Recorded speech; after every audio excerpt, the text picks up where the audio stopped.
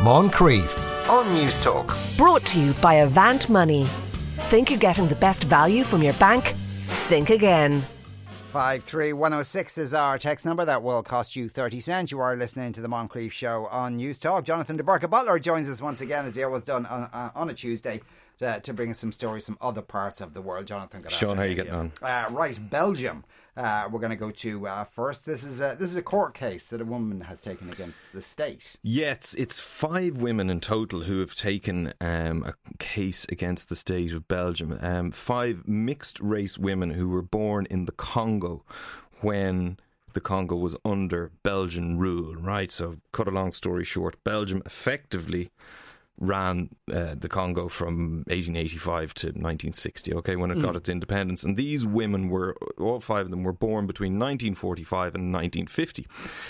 And they were mixed race because in all 5 cases, the mother was black and from the Congo, and the father was white and from Belgium, which was something of a no-no at the time, as you can imagine. So much like unwanted children were dealt with here in Ireland during that period, they did the exact same in the Belgian Congo at the time. They took them off to orphanages or institutions that were run by the Catholic Church, and they kind of hid them away. So they wouldn't be an embarrassment to the some 90,000 Belgian people that were working there.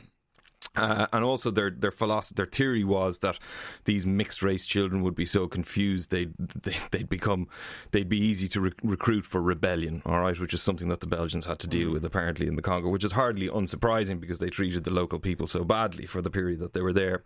So anyway, these mixed race women were taken off and they were kept in these institutions within the Congo itself, right? They weren't necessarily brought to Belgium, but through the jigs and the reels and over time, they eventually ended up there. Now, some of them live in Belgium, some of them live in France, and they are now taking a case against the Belgian government.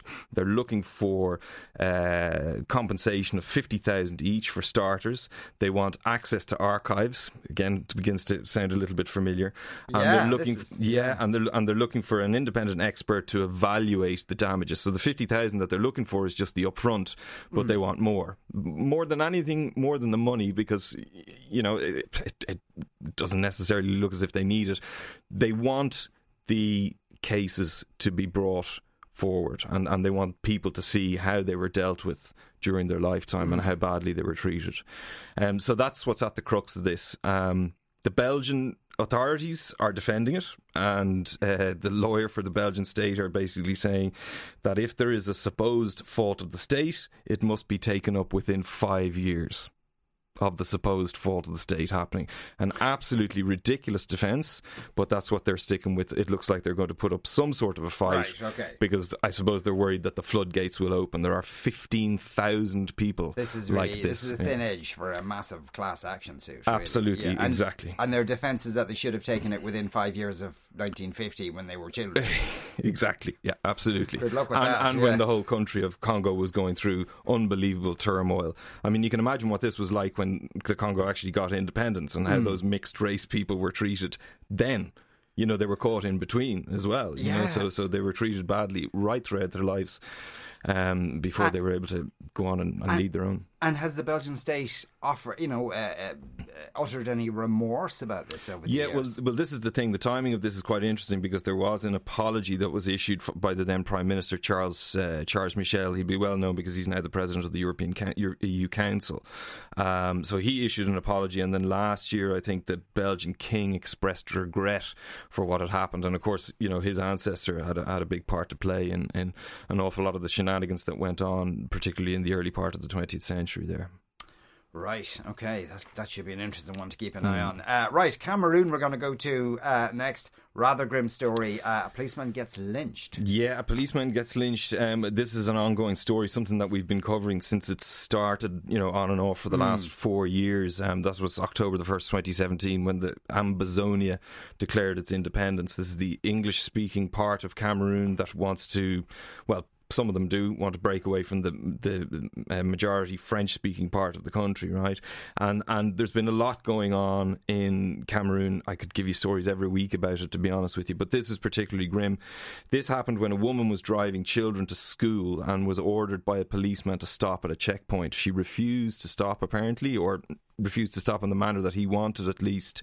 And he, for some bizarre reason, opened fire on the car, killed a schoolgirl, and subsequently was attacked by a mob. It's a very busy city. There's about 300,000 town. There's about 300,000 people in it. He was subsequently attacked and he was lynched.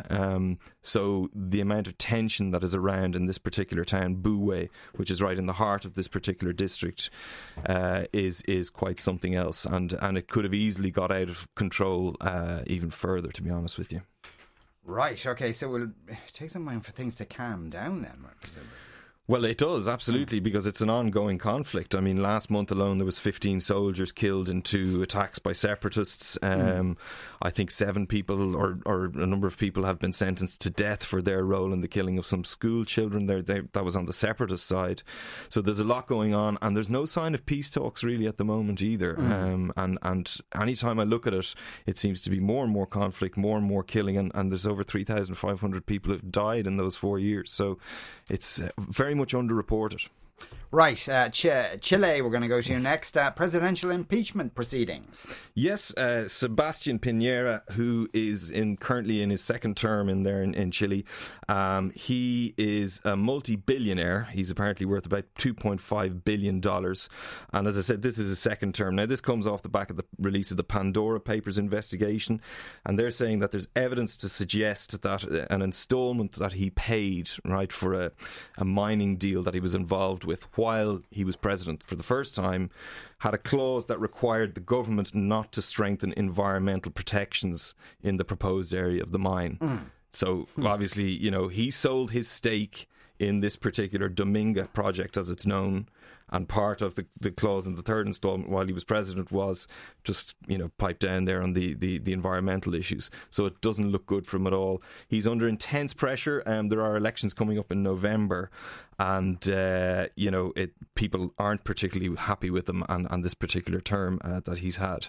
So he'll be in trouble there, I think. Right. The US, we're going to go to next, and this is unfortunately another grim story. A man charged with manslaughter of his girlfriend.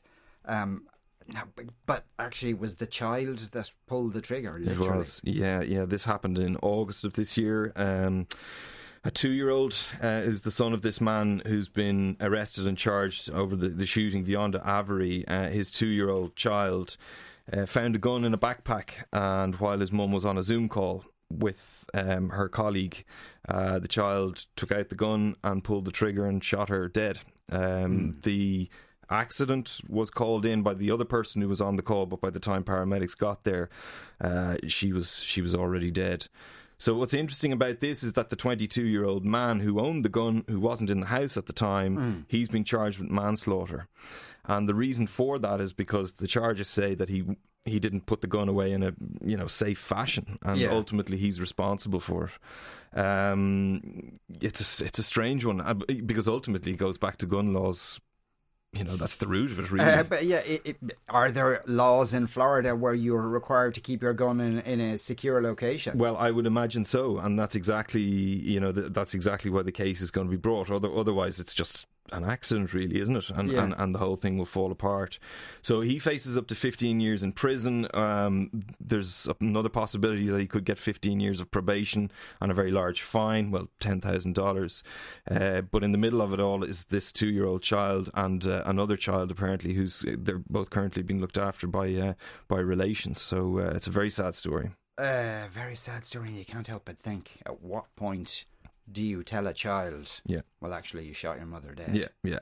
Or do you at all? Google, unless they ban Google, true. The poor child's going to find out one way or the other, unfortunately. Right, another even more bizarre story. We're going to go to Iran now, and this is on foot of a court case and how justice is sometimes meted out there. Yeah, it's a story about a 40-year-old man from Tehran who was blinded by his neighbour during a fight in 2018. Now, the fight involved knives, and the perpetrator insists that he did not intend to blind his neighbour when he attacked him with the knife. It just happened. But the victim in this case has basically decided that he wants retribution, and he's entitled to it, apparently. Under the eye for an eye retribution law, which is literally what it's called. That's literally what it's called. Yeah. He can ask to take the other man's eye or eyes out. And that's what he's decided to do. Now, the perpetrator or the convict in this case, I mean, it's been decided that he certainly did it. So he's been, charged with it, and he's been convicted. But he has 20 days to appeal the verdict under Iranian law. And what that means basically is you're not appealing to the judge or a jury or anything like that. You're appealing to the victim or the family of the victim, who can ask for either compensation or can just wave it away. It's something that actually hasn't been used very often before. Since 1979, there's only apparently been 2 blindings on record that have been used, as punishment, as capital punishment.